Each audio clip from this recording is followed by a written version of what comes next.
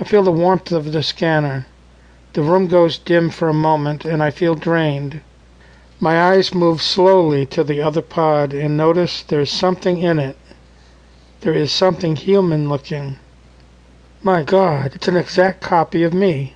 I know without looking at it that this is more than a copy. It proves to be a severe mistake. I seem to have an empathic link to the clone. I can feel what the replicant is feeling.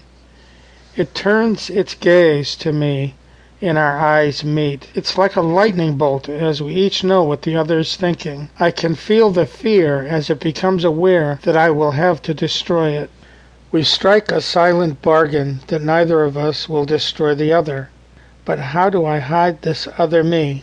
I prepare a syringe with a sedative just strong enough to put him to sleep for a few hours and lock him naked in the storage room.